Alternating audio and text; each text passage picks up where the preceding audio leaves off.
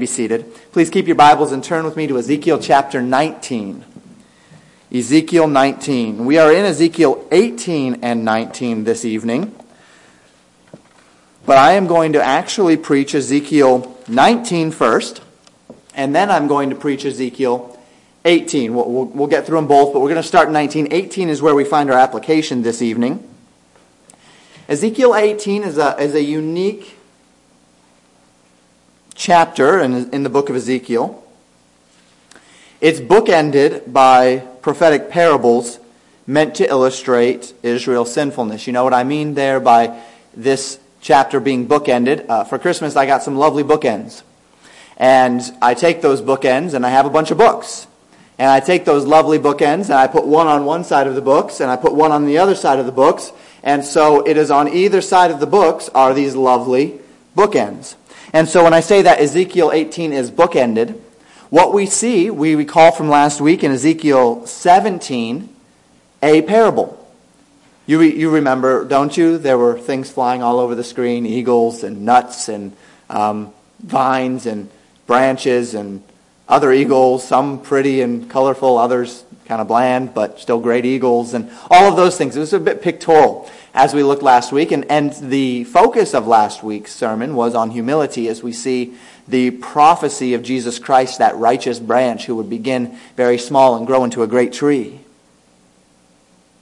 Now on the other side of Ezekiel 18, and in Ezekiel 19, we see a parable of some lions. And we'll start there this evening, looking at that parable, understanding that parable, and then I'd like us to come back to that chapter that is in between these two parables. One of the eagle and the trees, the other of the lioness and her whelps, and understand some tremendous truths from Ezekiel 18. Truths which in Ezekiel's day were foreshadowing that economy that you and I are living in today, are foreshadowing the very nature of our lives and our disposition toward God today. And as always, as we look at words of strong judgment, we will also be looking at words of great, great mercy. So we begin in Ezekiel 19 this evening. And I'd like to read just a few of these verses for you. 19 verse 1 says, "Moreover, take thou up a lamentation for the princes of Israel, and say, What is thy mother?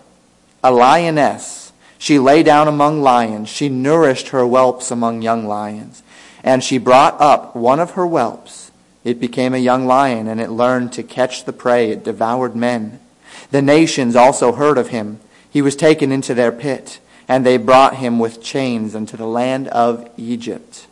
Now when she," that's the lioness, "saw that she had waited and her hope was lost, then she took another of her whelps and made him a young lion. And he went up and down among the lions. He became a young lion and learned to catch the prey and devoured men. And he knew their desolate places, and he laid waste their cities, and the land was desolate, and the fullness thereof, by the noise of his roaring. Then the nations set against him on every side from their provinces, and spread their net over him, and he was taken in their pit. And they put him in the ward and chains, and brought him to the king of Babylon. They brought him into holds, that his voice should no more be heard upon the mountains of Israel." In Ezekiel chapter 19 verse 1, we see this phrase, "Take thou up a lamentation for the princes of Israel," these being the kings that God had allowed to rule over his people.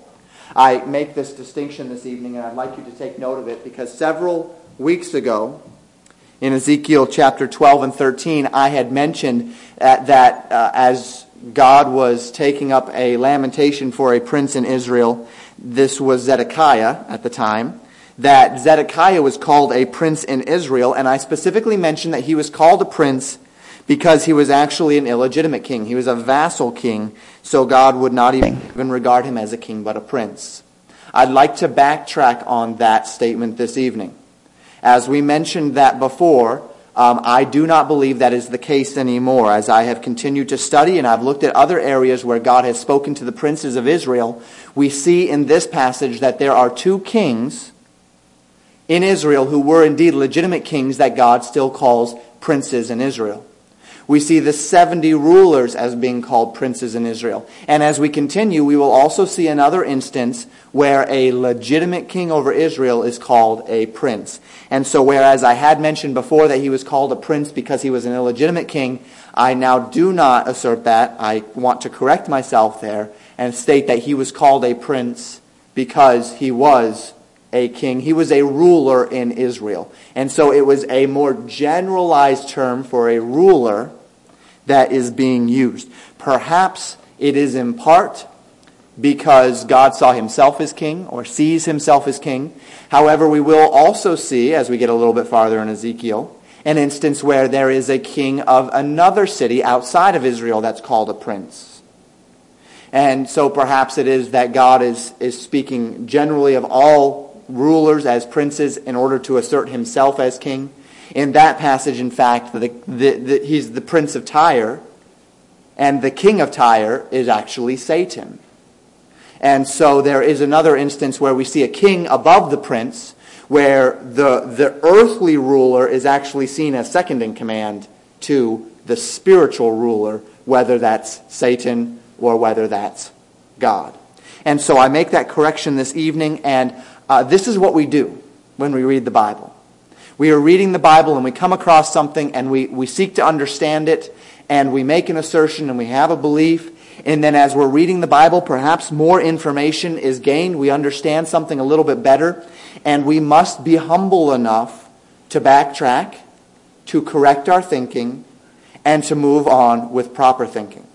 And this is not something that should be surprising to us when it happens, because we're fallible, we're human. Your pastor is fallible and he's human, and he's going to read things and he's going to see things and he's going to understand things, and then he's going to learn more and he's going to understand things a little bit differently. So that's what I'm asserting this evening. As far as my understanding is concerned now, I'd like to broaden the concept of the prince to earthly rulers under a spiritual king or under a spiritual leader, whether that's Satan or God. So this lamentation is directed toward the leaders in Israel, the kings of Israel. The princes is what it says in verse 1, and it is indeed plural. And God asks a question of them. He says to these people, "What is thy mother?" And he immediately answers, "A lioness." God says, "She shall lay down among the lions and nourish her whelps." Well, immediately we understand that this group that God is talking to, he asks them, "What is thy mother?" Which means these leaders in Israel, these princes in Israel, would be her children, correct? And so this lioness is said to be the mother of the princes in Israel. And so as she's laying down among the nations and she's nourishing her whelps among the young lions, what we are understanding is that this mother, this lioness, is nourishing the princes of Israel among other lions. The picture is that she, as Israel, and that's what we see the lioness to be, Israel has become just like all other nations. She, as a lioness, lays down among all the other lions, among all the other nations, and she nourishes her kings. She raises up kings to be just like the other nations. Just like the other lions are raising up their whelps to become young lions, so too she is raising up her whelps, her baby lions, to become young lions. And this is not a flattering picture. To be called a lion in this sense, to be called a lion among several other lions. There were no longer distinctions between God's people and the nations among them. She was just like all the other nations. In verse 3, the focus changes to these whelps. Verse 3 tells us that one of these whelps learned through his mother how to catch prey and devour men. Now we're starting to see the great negativity that is associated with these lions and their whelps. These lions are going out not just to live, but they are going out to catch prey and to devour men, to destroy men, to kill men. That being the picture of the spiritual corruption found in the nation of Israel at this time. This whelp learned to be ruthless, to be selfish, and to be violent. So violent, in fact, that the other nations, the other lions, caught this lion and brought it in chains to Egypt. Verses 4 and 5 speak of this and speak of the mother waiting for this lion to return. When will this lion return? And when the lioness sees that her young lion is gone for good, she took another one of her whelps, another one of her younglings, and made him a young lion. And according to verse 6, he did the same thing. He learned how to catch prey and devour men. So the nations came against this lion as well, it says, and they caught him. And this time they took him to Babylon, never to see Israel again. As you have been reading those allusions, perhaps you recognized the picture of the kings of Israel. The kings being brought down to Egypt, the kings being brought down to Babylon. In 2 Kings 23:34, we see the first of these symbolic lions through the king Jehoahaz.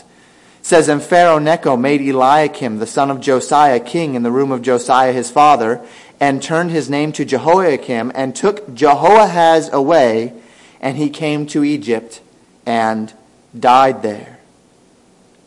So the first of the kings that Ezekiel is lamenting for is King Jehoahaz, one who had been taken and put in chains and brought down to Egypt, where he died. Just like this young whelp, risen of his mother, the lioness, who is Israel, being raised up of Israel to catch and to devour prey, to be selfish and to be self-serving and to be violent. And God says, I've sent the nations against you, and I caught you, and I caused you to be taken to Egypt. That's King Jehoahaz, 2 Kings 23:34.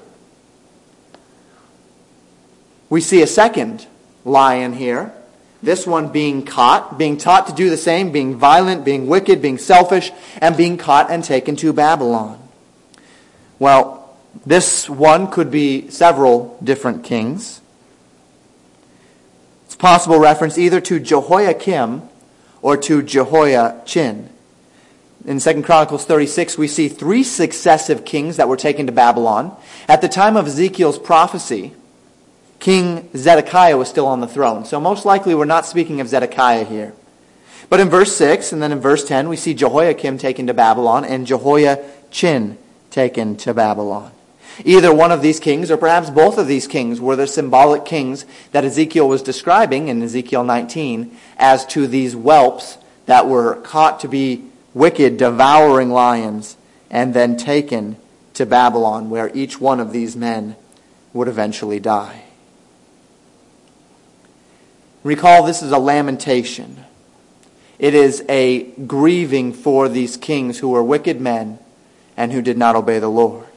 As Ezekiel 19 continues in verses 10 and 11, it says, Thy mother is like a vine. She hath strong rods. Her stature was exalted. Verses 10 through 14 are the conclusion of the lamentation, weeping for the days when Israel was a strong mother of godly kings, producing men like David, producing men like Solomon, men like Hezekiah and Josiah, men who feared and loved the Lord with all of their hearts. And that's why this lamentation is there. That's what this lamentation is about. This lamentation is about God, through Ezekiel, looking at the kings and seeing inferior, wicked kings, and seeing where Israel once was, and seeing the beauty that Israel once was, and the godly kings that she once produced, and now seeing a wicked nation bringing to bear wicked kings. You know, oftentimes the leaders of a nation are, even in a monarchy, a reflection of the people. And that is the case as we look at it at the nation of Israel, particularly in this time in history. The king really was, in many ways, a reflection of his people. Now God says, as opposed to the strong vine that you once were, in verses 13 and 14, She's planted in the wilderness in a dry and thirsty ground. She has no strong rod. She's wilted. She has rebelled against the Lord and encouraged her kings to do the same. That is the lamentation of Ezekiel 19. Notice right at the end of the chapter he says, this is a lamentation and shall be for a lamentation. So think with me about the two chapters, one last week, one this week, Ezekiel 17. As Ezekiel described the great eagle who took away the highest branch of the cedar, but he planted in Lebanon a mighty a nut that was to become, or a seed that was to become a mighty tree. But it grew into a humble vine. And that humble vine didn't grow toward Babylon as it was intended to do, but rather it grew toward Egypt. And so Babylon tore him out and destroyed him for his rebellion. And then we see the lamentation of 19, where we have these young lions being risen by a wicked mother, only to be destroyed, put in chains, taken to Babylon, taken away, and God lamenting, if only there was righteousness in this land. And now we turn our attention to Ezekiel 18, where the rest of our time, including our application, will be found. Between these two chapters, Ezekiel 18 will cause a proverb to cease in Israel. This is the second false proverb that God is going to cause to cease in Israel. The first being found in Ezekiel 12. Perhaps you remember that message. In Ezekiel 12, verses 22 and 23, God said this, Son of man, what is that proverb that ye have in the land of Israel, saying, The days are prolonged, and every vision faileth. Tell them, therefore, thus saith the Lord God, I will make this proverb to cease, and they shall no more use it as a proverb in Israel, but say unto them, the days are at hand, and the effect of every vision. So here Israel had a proverb that said, the visions have failed. They aren't going to come to pass. And God says, I'm going to make that proverb to just fall away, to cease, because everything's about to come to pass. And now in Ezekiel chapter 18, we have a new proverb, one that's quite different. Verse 1 says, The word of the Lord came unto me again, saying, What mean ye that ye use this proverb concerning the land of Israel, saying, The fathers have eaten sour grapes, and the children's teeth are set on edge. So this is the proverb that the children of Israel were saying, that the fathers have eaten sour grapes, and the children's teeth are set at edge. It's a proverb that's found as well in Jeremiah chapter 31, verses 29 and 30. The underlying idea or implication of this proverb is that the children are suffering for the wrongdoing of their parents. That as their parents ate the sour grapes, the children's teeth are the ones. Have you ever had something sour and it's kind of given you that awful feeling in your teeth? Or if you have sensitive teeth and you've eaten something that's too cold and you have that awful feeling when your teeth kind of almost burn or tingle or pain or whatever it is. It's hard to even describe what happens when you have sensitive teeth and you eat something that's very sour, you eat something that's very cold, and your teeth just are extremely sensitive to it. That's the idea, that as the fathers ate the sour grapes, it was the children's teeth that were sensitive to it. In other words, the father's wickedness is being lived out in the children's lives. They are receiving the consequences of their father's wickedness. God says you will have no occasion to use this proverb in Israel. Rather, God uses this chapter to make a definitive statement that is meant to prepare the hearts of God's people for what He had announced in Ezekiel 17. Recall at the very end of Ezekiel 17, He promised the branch, the righteous branch that was coming. And accompanying that righteous branch would be a new way of thinking, new hearts, new minds, a new covenant. And Ezekiel 18 is in many ways a description of the new covenant, this new idea that God is introducing.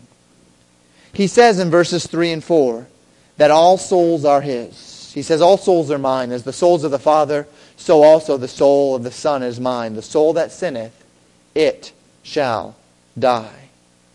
The soul of the Father is His. The soul of the Son is His. And God's statement is that the soul that sins is the soul that dies. Now, as we step into this passage and into God's example this evening, I'd like us to remember a couple of important things about this passage. First is that the context in which it was given was the Mosaic Law. And so we understand that things were a little bit different in God's economy in Israel. The theme of God's statement is individual accountability as contrasted with national or even familial accountability and responsibility. I also want us to remember that when God speaks of the soul as dying, He's not necessarily speaking of man's eternal spirit, but rather his physical life. A man, his physical life, as well as perhaps the spiritual implications.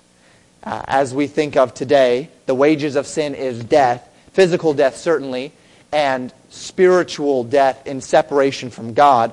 But we're not speaking about, say, soul sleep.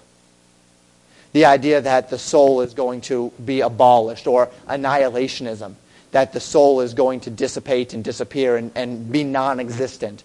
We know that God has given every man an eternal soul. We all are eternal.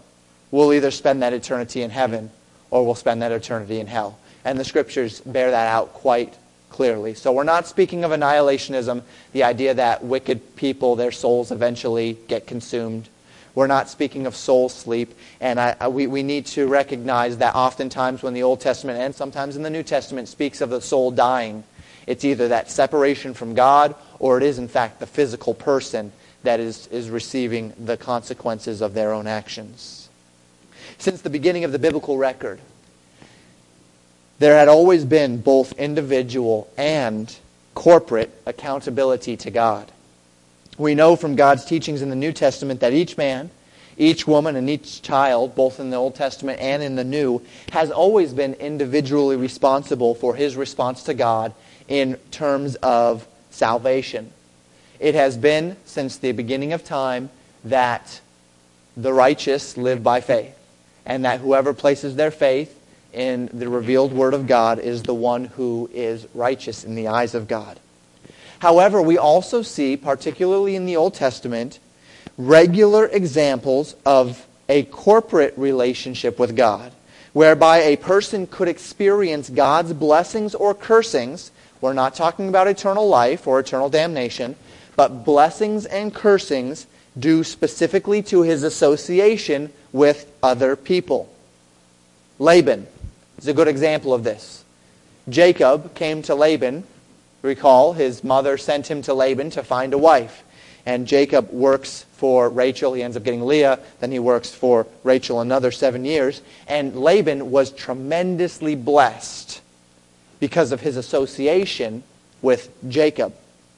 Job's children were blessed because of the righteousness of their father. Israel was blessed because of the righteousness of King David.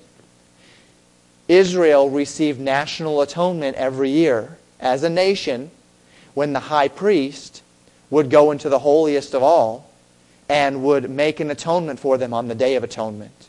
And so we see that the nation was blessed because of the actions of the high priest on that day. There has always been a relationship whereby there is a mediator between God and man.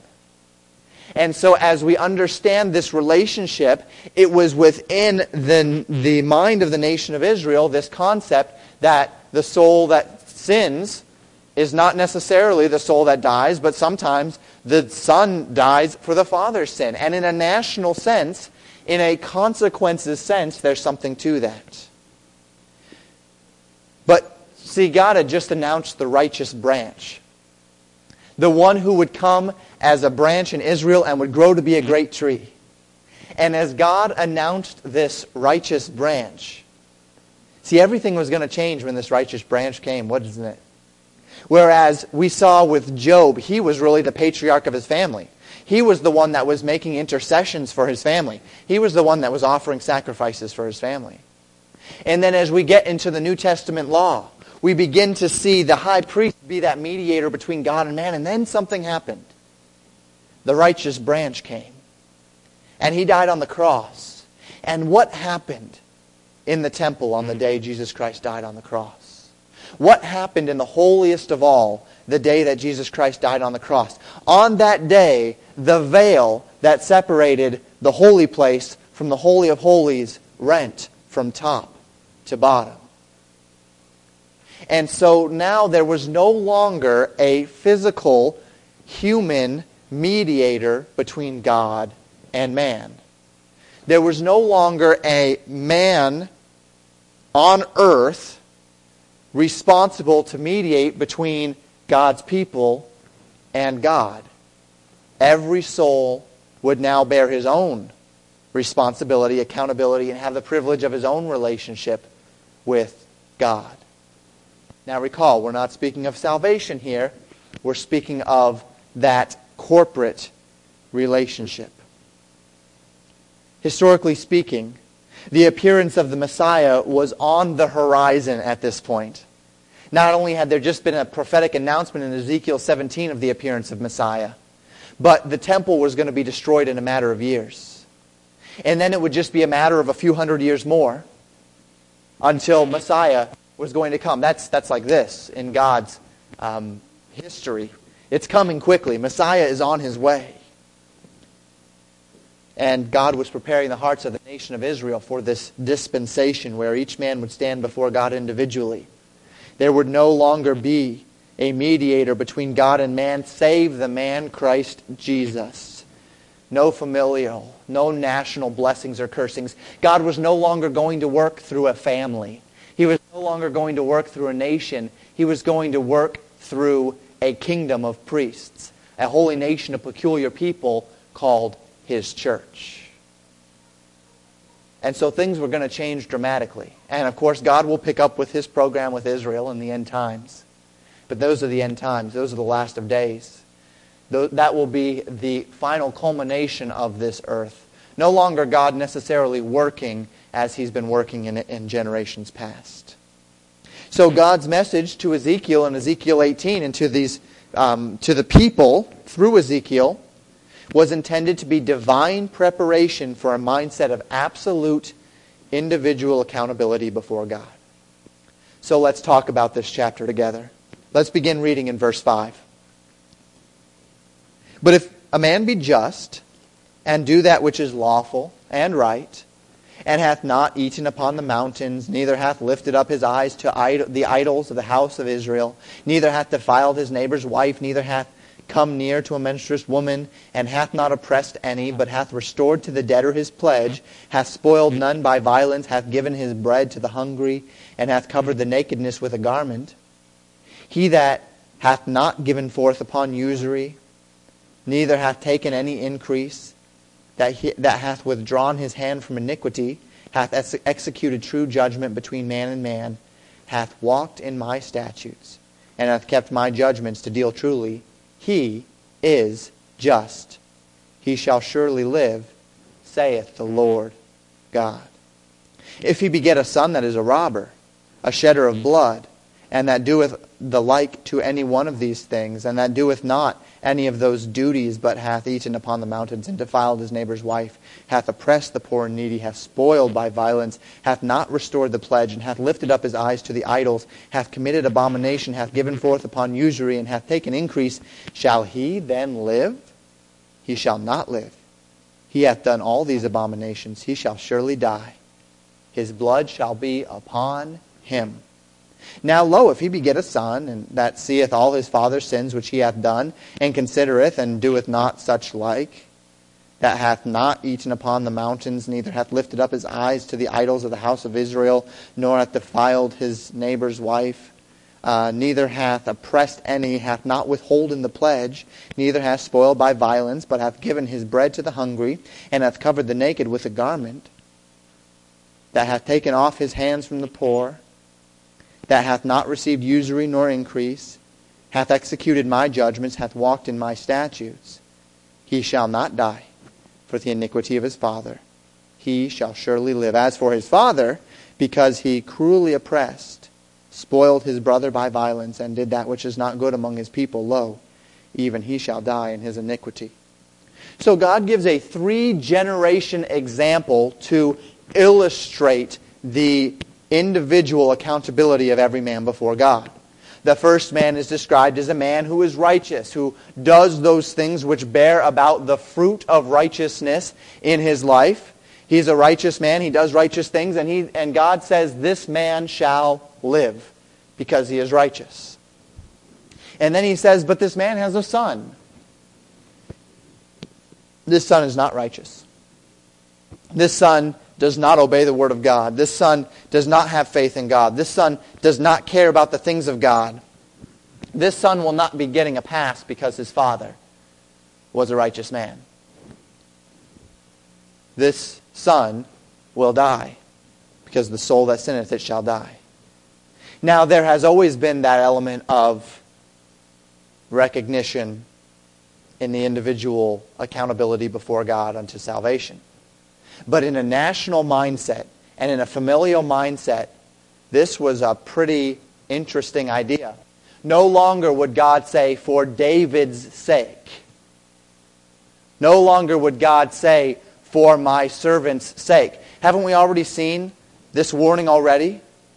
God told the nation or the city of Jerusalem, even if Job and Noah and Daniel were in the city, they alone would be spared.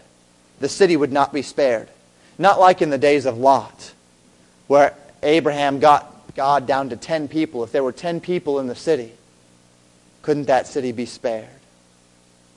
Now the soul that sinneth, it shall die. Then he speaks of a grandson, the son's son. And he says this son's son, this grandson, sees the wickedness of his father and doesn't want to go in that direction. And so he does that which is right. He does that which is lawful. He does that which is good. Says this son will live. He will not die for his father's sin. He shall live, but his father shall die. As we continue in the passage, verses 19 through 22 speak of the condition upon which the wicked repents. Notice what he says. Yet say ye, why? Doth not the son bear the iniquity of his father? When the son hath done that which is lawful and right, and hath kept all my statutes, and hath done them, he shall surely live, God says. The soul that sinneth, it shall die. The son shall not bear the iniquity of the father, neither shall the father bear the iniquity of the son. The righteousness of the righteous shall be upon him, and the wickedness of the wicked shall be upon him. But if the wicked will turn from all his sins that he hath committed, and keep all my statutes, and do that which is lawful and right, he shall surely live, he shall not die. All his transgressions that he hath committed, they shall not be mentioned unto him. In his righteousness that he hath done, he shall live. And so God describes this condition whereby if the wicked repents, he'll live. If the wicked repents of his way, he shall live. Verse 24 also speaks of the righteous repenting. But when the righteous turneth away from his righteousness and committeth iniquity, and doeth according to all the abominations that the wicked man doeth, shall he live? All his righteousness that he hath done shall not be mentioned. In his trespass that he has trespassed, and in his sin that he hath sinned, in them shall he die. God, as this chapter completes, God again emphasizes that the souls that sin shall bear its iniquity, and God will judge. He calls upon them to repent of their transgression so that they may live. Now you notice perhaps in my outline that's on the screen behind you, verse 23 is skipped. It goes 19 to 22, and then we see verse 24. I did indeed skip 23. I didn't overlook it, however. Verses 23 and 29 we'll come back to in just a few moments. Let's read the final verses here in this chapter. Beginning in verse 25, he says, Yet ye say, the way of the Lord is not equal. Hear now, house of Israel, is not my way equal? Are not your ways unequal? When a righteous man turneth away from his righteousness, committeth iniquity, and dieth in them, for his iniquity that he hath done shall he die. Again, when the wicked man turneth away from his wickedness that he hath committed and doeth that which is lawful and right, he shall save his soul alive, because he considereth and turneth away from all his transgression that he hath committed. He shall surely live, he shall not die. Yet saith the house of Israel, the way of the Lord is not equal. O house of Israel, are not my ways equal? Are not your ways unequal? Therefore I will judge you, O house of Israel, everyone according to his ways, saith Lord God. Repent, and turn yourselves from all your transgressions, so iniquity shall not be your ruin. Cast away from you your transgressions, whereby ye have transgressed, and make you a new heart and a new spirit. For why will ye die, O house of Israel? For I have no pleasure in the death of him that dieth, saith the Lord God. Wherefore turn yourselves, and live ye. Do you see how God is setting up this new economy? The soul that sinneth, it shall die. Only as the righteous branch comes, he is going to take that death upon himself. I refer you back to Ezekiel 18:23. God said, have I any pleasure at all that the wicked should die, saith the Lord God, and not that he should return from his ways and live? Israel was a nation that had pleasure in the death of those whom they considered to be wicked. In their carnality, they had strongly imposed their vindictive hearts upon the character of God, and they believed that God himself had pleasure in the death of the wicked. But God states something very important about his character here, something that we need to take very deeply to heart, that he has absolutely no pleasure in the death of the wicked. He will say the same thing in Ezekiel chapter 33, verse 11. Say unto them, as I live, saith the Lord God, I have no pleasure in the death of the wicked, but that the wicked turn from his wicked way, or from his way, and live. And then he says, turn ye from your evil ways, for why will ye die, O house of Israel? God has no pleasure in the death of the wicked, and this is the heart of God. Apart from the confused theology of some churches today, which states that the destruction of the wicked is the utmost glory and will of God, God states very clearly in Ezekiel that his heart longs for the repentance of every man. His heart longs that no man would be destroyed. And when a wicked man is destroyed, he has no pleasure in it. None at all. 2 Peter 3 verse 9 says it this way. The Lord is not slack concerning his promises, as some men count slackness, but is long-suffering to usward, not willing that any should perish, but that all should come to repentance. See, the delay of God's judgment upon this world, this time that we live in now, where we are considered in the last days, and yet judgment hasn't happened yet. Judgment is coming one day, but there's this time, there's this delay. You say, what's God waiting for? Honestly, what is he waiting for, right? It doesn't have anything to do with him having forgotten his promises. It doesn't have anything to do with him having changed his mind. God's delay in judgment is rooted in his desire that all men would repent, so that none would die and spend eternity in hell. God's long-suffering is his mercy. God's delay is his mercy.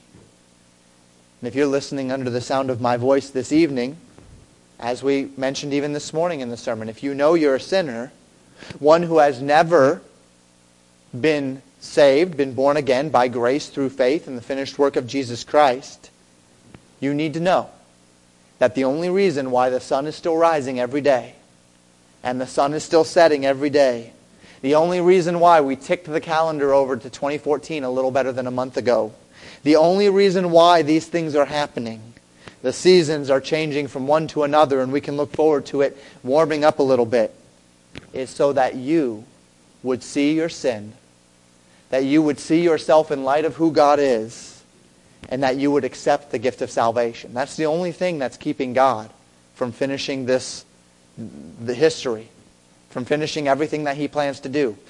The only thing keeping him there, here in delaying is the salvation of the wicked. Praise the Lord for His great mercy. Well, this wicked nation charged God in verses 25 and 29 with something pretty egregious.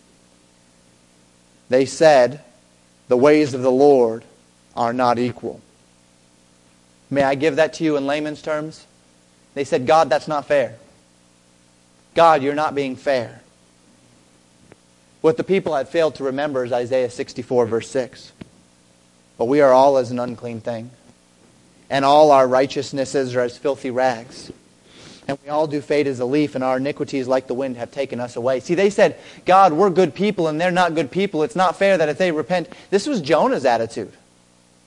This is Jonah syndrome. Can we just call it that? This was Jonah syndrome. God, these people are wicked. These Assyrians are wicked. It's no fair that you should have mercy on them. Your ways are not fair. God says, wait a minute. My ways aren't fair? Do we really want God to be a fair God? God says, do you really want me to be a fair God? Are not my ways equal? Am I not just? They say, God, you aren't fair. It's not fair that the guy who has done good and then becomes bad will suffer the same fate as the one who has always been bad. It's not fair that the guy who has done bad and then becomes good will find the same mercy as the one that has always been good. Shouldn't we be on a sliding scale here where the good outweighs the bad? Shouldn't we be on a sliding scale of justice? Or perhaps a sliding scale where our parents' righteousness is imposed upon our lives as well? So if our parents were good people, then we get to benefit from that as well? And that's really what the nation wanted. They wanted a sliding scale that was fair in their eyes, where if their good outweighed their bad, they would live. Really what they wanted is for them to be that exalted nation and everyone else to just crumble and die. It's a blind and foolish request by a self-righteous people. Because this verse tells us that if God's going to be fair, then there's not a man or a woman or a child on this earth that's going to receive anything but judgment from God. That would be a fair God. Under their foolish desire to which they sought to obtain self-righteousness, they would indeed have been condemned. But God had a much bigger plan in mind. Remember the righteous branch of Ezekiel 17. See, under God's justice, every man would bear his own sin. And that is God's justice today, that every man bears his own sin. And there's a reason why this is so important, that every man bears his own sin. See, if every man were truly to bear his own sin, there would be a problem. But the system would not become man's damnation. This system would become man's salvation. And the reason why is in Galatians chapter 3. Please turn there with me. We switch over to application this evening, as I want you to see why this system is so important. Why is it so important that we are in a system where every man bears his own sin? Why is it so important that no man suffers for the sins of another man? Why is it so important that there is individual accountability? Galatians chapter 3. In verses 6 through 18, Paul discusses Abraham's relationship with God. He specifically states that Abraham was saved by faith alone. Abraham was not under the Mosaic covenant. Abraham was not circumcised the 8th day, but Abraham was counted as just because he believed the promises of the gospel of God. Paul goes on to say that no man could ever have been justified by the law, even those in Israel. That justification has always been as each man has placed their faith in the revealed will of God concerning the Messiah. So what was the point of the law then? Well, Paul tells us in verses 19 through 22. It says, Wherefore then serveth the law? It was added because of transgressions until the seed should come to whom the promise was made. And it was ordained by angels in the hand of a mediator. Now, a mediator is not a mediator of one, but God is one. Is the law then against the promises of God? God forbid. For if there had been a law given which could have given life, verily righteousness should have been by the law. But the Scriptures hath, here it is, but the Scriptures hath concluded all under sin, that the promise by faith of Jesus Christ might be given to them that believe. The law was to be a means of understanding God's expectations, for the purpose of showing every man that he is and always will be personally unable to please God. You cannot please God, and you cannot please God, and you cannot please God. I cannot please God. But the law, for all that it exposes our sin, is not meant to be the means of our damnation. It's meant to be the means of our salvation. Because of verse 22. The law shows each one of us that we are under sin, that we are individually accountable to God, that we are all under sin. See, God told the nation of Israel in Ezekiel 18 that each one of them bore exclusive, personal responsibility before God. Far from a curse, Galatians reminds us that this opened the door for Jesus Christ to offer personal salvation to every man. Because every man is responsible for their own sin, and Jesus Christ can bear the sins of every man can now receive eternal life through Christ. When we understand our failings, when we see our sin, that when we know our wickedness, when the law shows us our own weakness, this is when God can step in and do for us what we were unable to do for ourselves. This is when God can come in and rescue us from our own inability before Him. And this is why Christ came. Just prior to the proclamation of Ezekiel 18 that the soul that sinneth, it shall die, He spoke of the righteous branch that would establish the kingdom. Rooted in the condemnation of every man bearing his own sin is the reality that Jesus Christ bore it for us. So that any man who would accept the gift of Jesus Christ and receive it by faith will be saved from the death that is required by God's justice. Not because he was found righteous, not because he was found worthy, but because Jesus was found righteous and worthy. And this is our application this evening. 3 points as we close.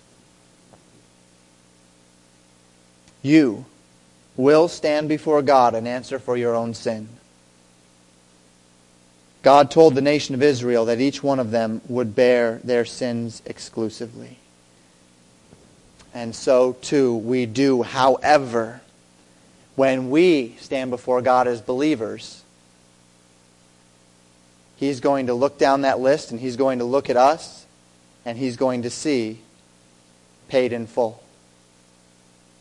Because though we bear the responsibility for our own sin by our accepting of Christ and His finished work on the cross, we have received the gift of salvation.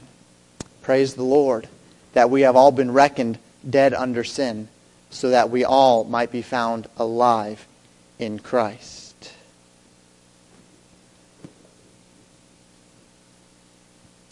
And this is, as we think of this first point this evening, I again remind you that if you have never accepted this free gift of salvation, the day you stand before God, know that the soul that sinneth shall die. The soul that sins will pay for its own sins through hell. But Jesus Christ came to take upon Himself the sins that you could not pay for. Jesus Christ came to bear in His own body the penalty that you could not handle, that you could not undo in and of yourself, so that anyone who believes on Jesus Christ shall be saved. So you will stand before God and answer for your own sin. The question is, will you stand in Christ's righteousness, or will you seek to stand in your own righteousness. Second point this evening. God does not take pleasure in the death of the wicked. Do you? Have you, like the Galatian believers, fallen into the pit of thinking that you deserve God? Or that you have some merit by which to judge and condemn the world around you? And God says He has no pleasure in the death of the wicked. But do you have pleasure in the death of the wicked? When you think of a wicked man burning in hell, does it bring you pleasure or pain at a soul which was lost to Satan's deception? When you think of your unbelieving friends or neighbors or family, when you think of unbelievers in our government or in Hollywood or anywhere in the world for that matter, does the thought of their suffering bring you pleasure? See, it doesn't to God. Scriptures remind us that it's not His will that any should perish, but that all should come to repentance. And until you have no pleasure in the death of the wicked, you do not share God's heart in that matter. It's natural for us as humans to want to see men get what's coming to them. It's natural for us as humans to see those who have hurt us, or who are persecuting us, or who are working against us, or for that matter, working against God, and to wish terrible things upon them, and to wish them to receive the recompense of their own wickedness. But that's not the heart of God. It's not the heart of God. And it shouldn't be our heart either. And the reason why it shouldn't be our heart is because of this last point. Because God's not fair. Thank God He is not fair. Could you imagine if God was a fair God? Now, He's a just God. He's a righteous God. He's a holy God. But could you imagine if God was a fair God? What would a fair God do when the entire world was lost to sin and on its way to hell, and His perfect, holy, and righteous Son said, I'll bear their sin? What would a fair God have said? Nope, they're going to get their own. They got themselves into this mess. Let's see them get themselves out of this mess. It's only fair. Why should you have to bear their punishment? Why should you have to bear their pain? Why should you have to bear their shame? Why should you have to bear their guilt? They dug their grave, now let them lie in it. What would a fair God do when you sin and you fall on your knees before Him in forgiveness? He'd say, sorry, you're going to get what you deserve this time. Nope. No mercy here.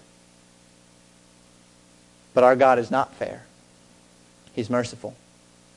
Our God is not fair. He's gracious. Our God is not fair. He's loving. Our God is not fair. He's long-suffering. And as we think about this point, it can well up in our hearts sometimes to look at those who are on their way to hell and say, well, good riddance to them.